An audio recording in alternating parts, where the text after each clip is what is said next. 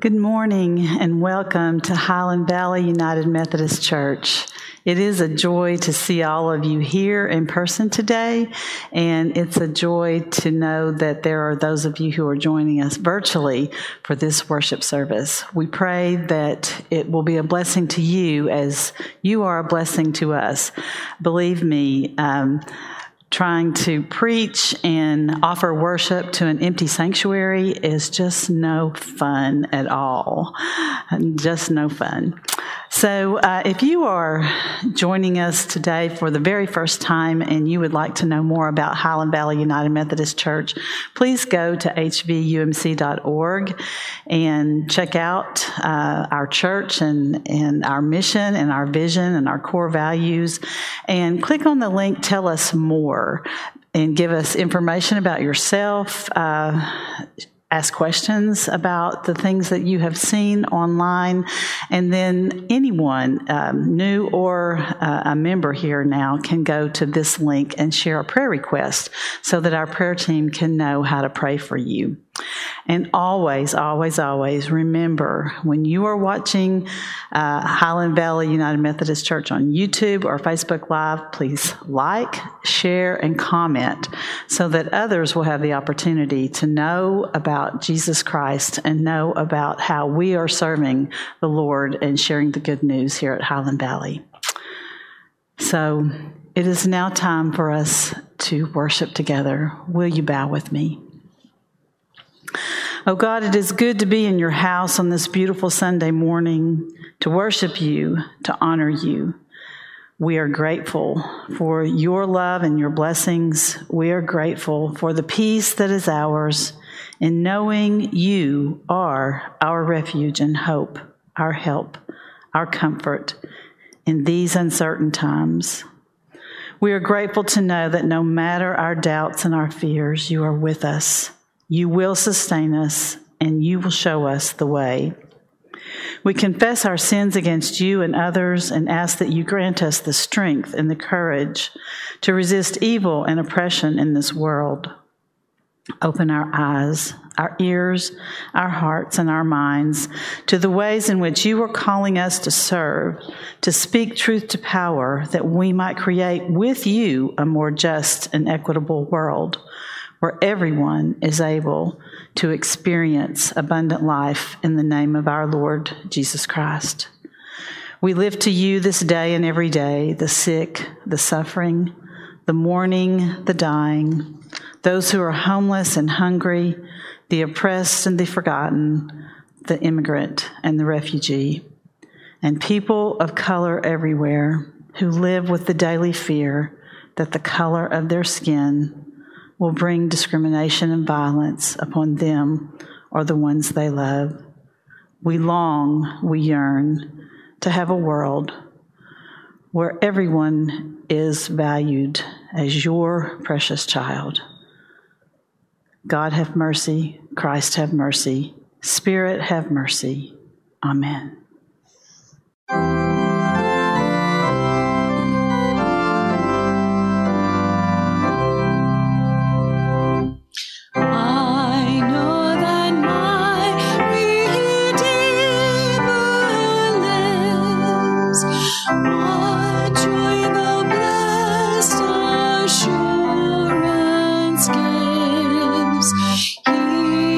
He lives who once was dead.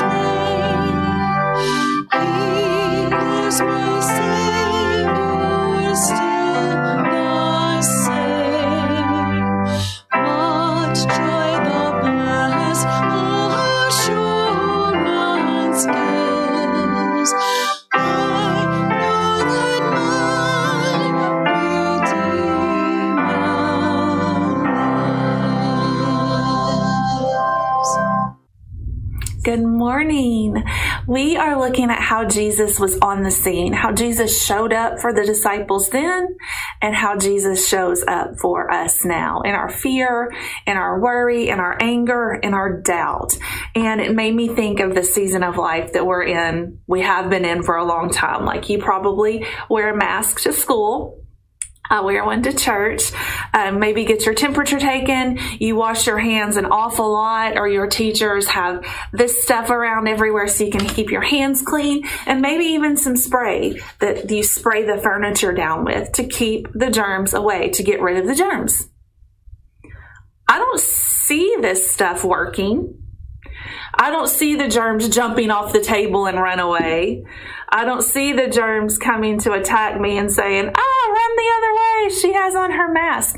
I don't see it working with my eyes, but I believe it is. I haven't been sick. I've been protected. I don't see the germs running away, but I know they are. I have to believe. I have to have faith that these things are working and that they are going to protect us. And our lives are like that. You know, sometimes we may sin or need a little protection in our hearts or in our brains, and we know Jesus is protecting us. We don't have to see it. We have faith, and we just believe it. And so it's like Thomas in our story today. Sometimes we doubt. We have a hard time believing sometimes. We don't always see with our eyes Jesus working in our lives, or we see people that are hurt, or we see a family member that's sick, or maybe even we're hurting ourselves because something's happened, and it's sometimes hard because we don't see Jesus right there with us. But this story is so comforting because Jesus doesn't get mad at Thomas, doesn't get angry at Thomas, doesn't say, well, I don't believe in you either. He just says, do not doubt, but believe. And that's our lesson for today. It's like the hand sanitizer. It's clear. It disappears on my hands. I don't see a shield of protection. I don't see the germs going away when this touches my skin. But I know it works. I have faith. And Jesus is on the scene in the same way. We don't see it. We may not always feel it. But Jesus was on the scene then, and he's on the scene now, teaching, leading, guiding, even when we don't understand, even when we don't listen, even when we don't have proof. Jesus is on the scene, guiding and protecting us. Let's pray. Jesus, thank you for all you do in our lives. We sometimes start to think about ourselves and lose sight of how you're working in our lives. We sometimes doubt the plan because we think we're really smart. We pray to believe, even when we don't see. Lead us, Lord. In Jesus' name we pray. Amen. Good morning. It's a delight to see you here this morning in person. And again, for those who are joining us through social means, thank you for being here also. I'm Pastor U.C. Washington. I want to thank Pastor Gail Brooks for leading us, giving us our opening this morning. And what a delight to be here. I could almost give a benediction. Crystal has already blessed us with the word. I want to thank her very much for her very insightful and very unique way of communicating with our young people and with us as well. I invite you to the Word of God as it is recorded in John's Gospel, chapter 20, beginning with verse 19 through verse 29. When it was evening on that day, the first day of the week, and the doors of the house where the disciples had met were locked for fear of the Jews. Jesus came and stood among them and said, "Peace be with you." After he said this, he showed them his hands and his side. Then the disciples rejoiced when they saw the Lord. Jesus said to them again, "Peace be with you. As the Father has sent me, so I send you." When he had said this, he breathed on them and said to them, "Receive the Holy Spirit. If you forgive the sins of any, they are forgiven them. If you retain the sins of any, they are retained." But Thomas, who was called the twin, one of the 12, was not with them when Jesus came. So the other disciples told him, "We have seen the Lord." But he said to them, "Unless I see the marks of the nail in his hands, and put my finger in the mark of the nails, and my hand in his side, I will not believe." A week later, his disciples were again in the house, and Thomas was with them. Although the doors were shut, Jesus came and stood among them and said, "Peace be with you." Then he said to Thomas, "Put your finger here and see my hands. Reach out your hand and put it in my side. Do not doubt, but believe." Thomas answered him, "My Lord and my God." Jesus said to him, "Have you believed because you have seen me? Blessed are those who have not seen and yet have come to believe." This is the word of God for the people of God. Thanks be to God. Join with me for a quick word of prayer. Now, God, as I stand as a vessel in your hands, pour into me, God, that you would have me to share with your community this morning. We ask these things in Jesus' name. Amen. So our series of sermon at this time is on the scene, and I thought it not a better subject to come up with or to add to that today. And so that's basically what we're using for a subject on the scene. In this first resurrection appearance of Jesus, it reconfirms his words of comfort, his promise of the Holy Spirit, and his commissioning of the disciples. In verse 23 tells us that the full implication of receiving the Holy Spirit would be something that would be evident later on the day of Pentecost, when the outpouring and the outward impact of the Holy Spirit would be exhibited in such a profound way. The Bible informs us it was at the point of darkness in our scriptural text for today, the point of darkness in the life and in the ministry of the disciples. Not just physical darkness, there was a darkness of hope and a darkness of expectation. Darkness was still gripping the disciples. They were still groping in their personal darkness. They were still seeking reasonable explanations about all that had happened. Any yearning for justice was now covered by a cloud of cruelty. And the perpetrators of such injustice were not finished.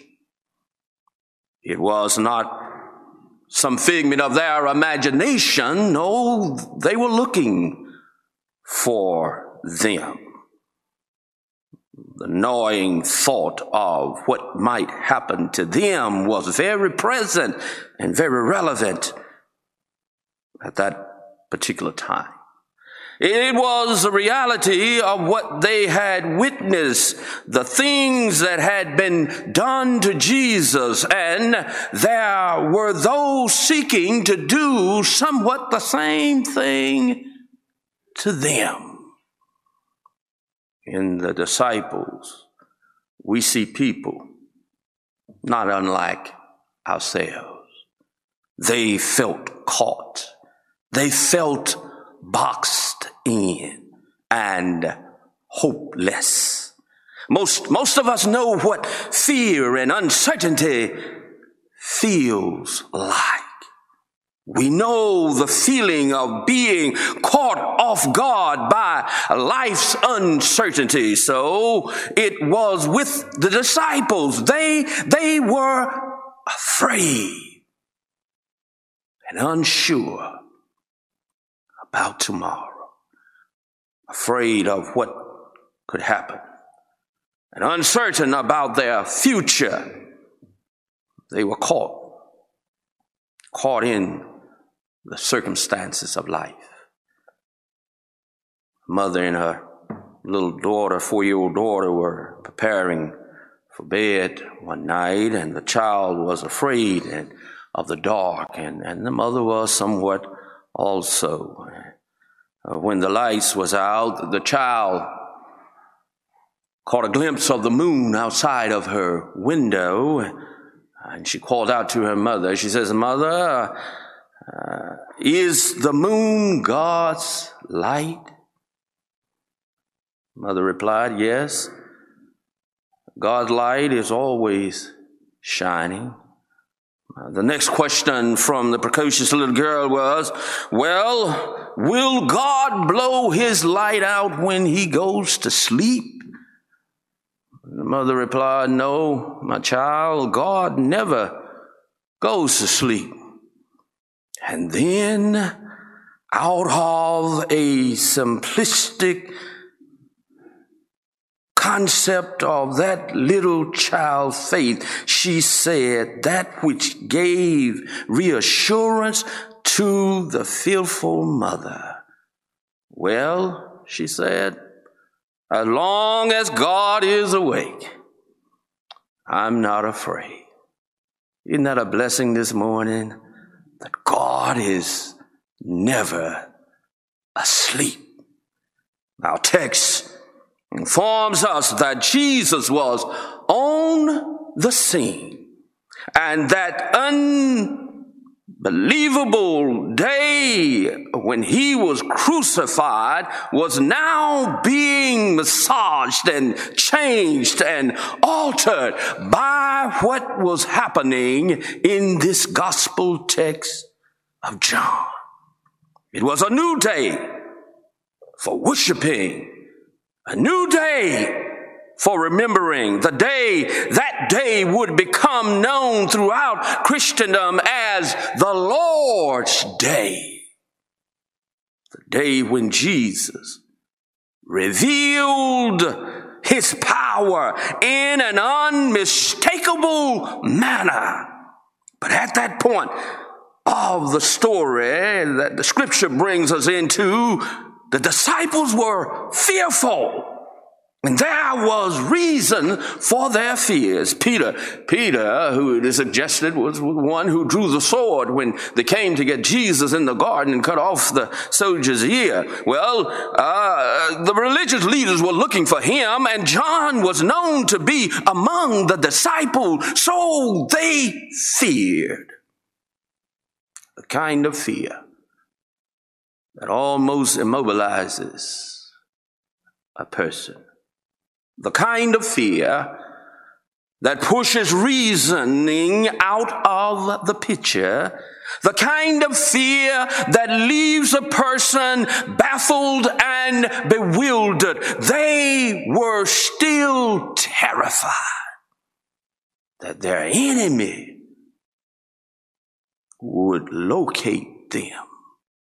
After all, it was that same enemy that had located Jesus in the garden and had arrested him and done the things that they did to him. Now they were locked in a room with their personal crises of what do we do now?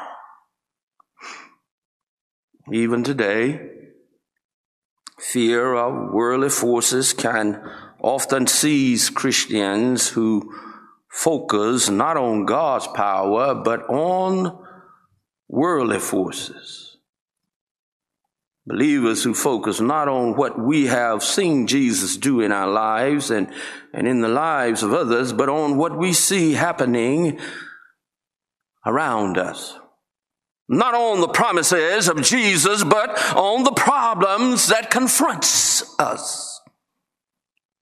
And if we are not careful, we will find ourselves locked in rooms of emotional anguish. Locked in rooms of not caring or seeking ways for a better society. Locked to the point that we can't hear the words of Jesus when he says, "Peace be with you." Words of peace cannot ring in the streets of pain and bloodshed because believers have locked themselves behind closed doors too often. Men and women were, in the case of our scripture text, men and women were clustered together in fear. They could not overcome their circumstances. So instead, they tried to avoid the circumstances by locking the door. They closed. They locked the door to lock the world out. But they found out that they could not, and we certainly can't, lock out the world. Even with doors locked, you can only wait in that dreadful expectation of the knock when it shall come. Sure, the physical doors were locked, but their hopes and their aspirations were locked also. There are times when we are not far from it either. The social constructs of what we call race in these United States strikes fear in many. The demonic push for racism sparks and stalks and walks and pushes its way up and down our streets. There are those who have weaponized and militarized classism and sexism and racism. Day after day, people seek to shut the door of unity and togetherness. Efforts of striking fear and discontent in human society is the intent of so many people. So we close and we lock the door to avoid the deep conversations that are needed to change things. Being found was a great fear of those disciples. Sometimes it becomes a fear for us. But here's the thing that the text brings out. They were found, not by their enemies, not by those seeking to destroy them. They were found by Jesus. Jesus found them in that locked room. Jesus showed up on the scene and he brought with him the words of peace be with you. You see, what was necessary was the calming words of salam. This was a voice from the darkness of beyond the grave. Was a message of the one who conquered death. These words declared that through him, that is Jesus, the victory is won.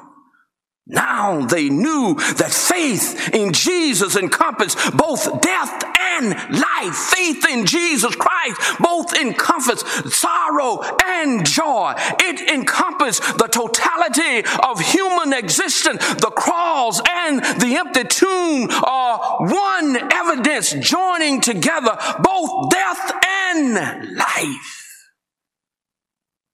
This resurrected Jesus that I believe in, and I pray you believe in, this resurrected Jesus was on the scene.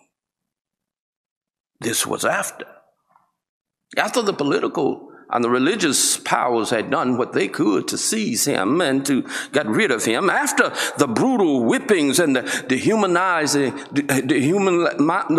words that had poured upon him. This was after Calvary and after the tomb. Jesus showed up on the scene with words of peace to those disciples.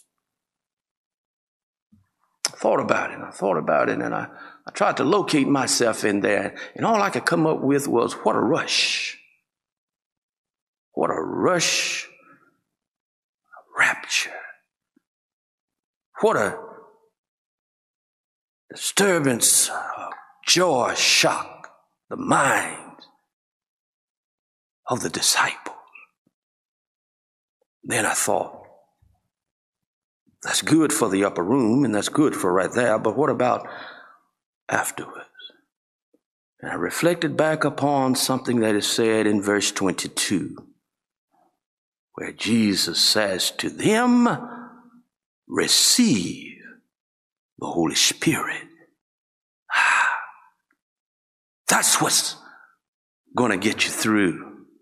That's what's going to keep you going when the going gets tough. That's what's going to cause you to love when love seems the most hardest thing to do. That's what's going to cause brotherhood and sisterhood and human togetherness when it seems like everything is trying to pull us apart. Receive the Holy Spirit. For you see, the Holy Spirit can do in us and to us and through us what nothing else can give us those hearts of love and those wills of being kind to all of humanity, of trying to understand what others are going through, and most of all, seeking to do the will of our Heavenly Father. I pray it is so. In his blessed name. Amen. Thank you, Pastor UC, for your word, for your message today from the Lord. As always, we are grateful for your continuous support of the missions and the ministries here at Highland Valley United Methodist Church. And I simply want to remind you today of the ways that you can give online at hvumc.org/giving by texting your gift to the amount, by texting your gift amount to the number on the screen, by mailing, by dropping it off in the mail slot of the sanctuary door during the week, or today, if you are here in person, there are offering boxes as you exit the building. So will you please bow with me for prayer? Gracious Lord, all we are, all we have is yours. We ask this moment that you bless our gifts, that you bless our lives, that you use us to glorify your holy name through this church and through all that we say and we do. May we be found faithful with that which you have given us. In Christ's name we pray. Amen.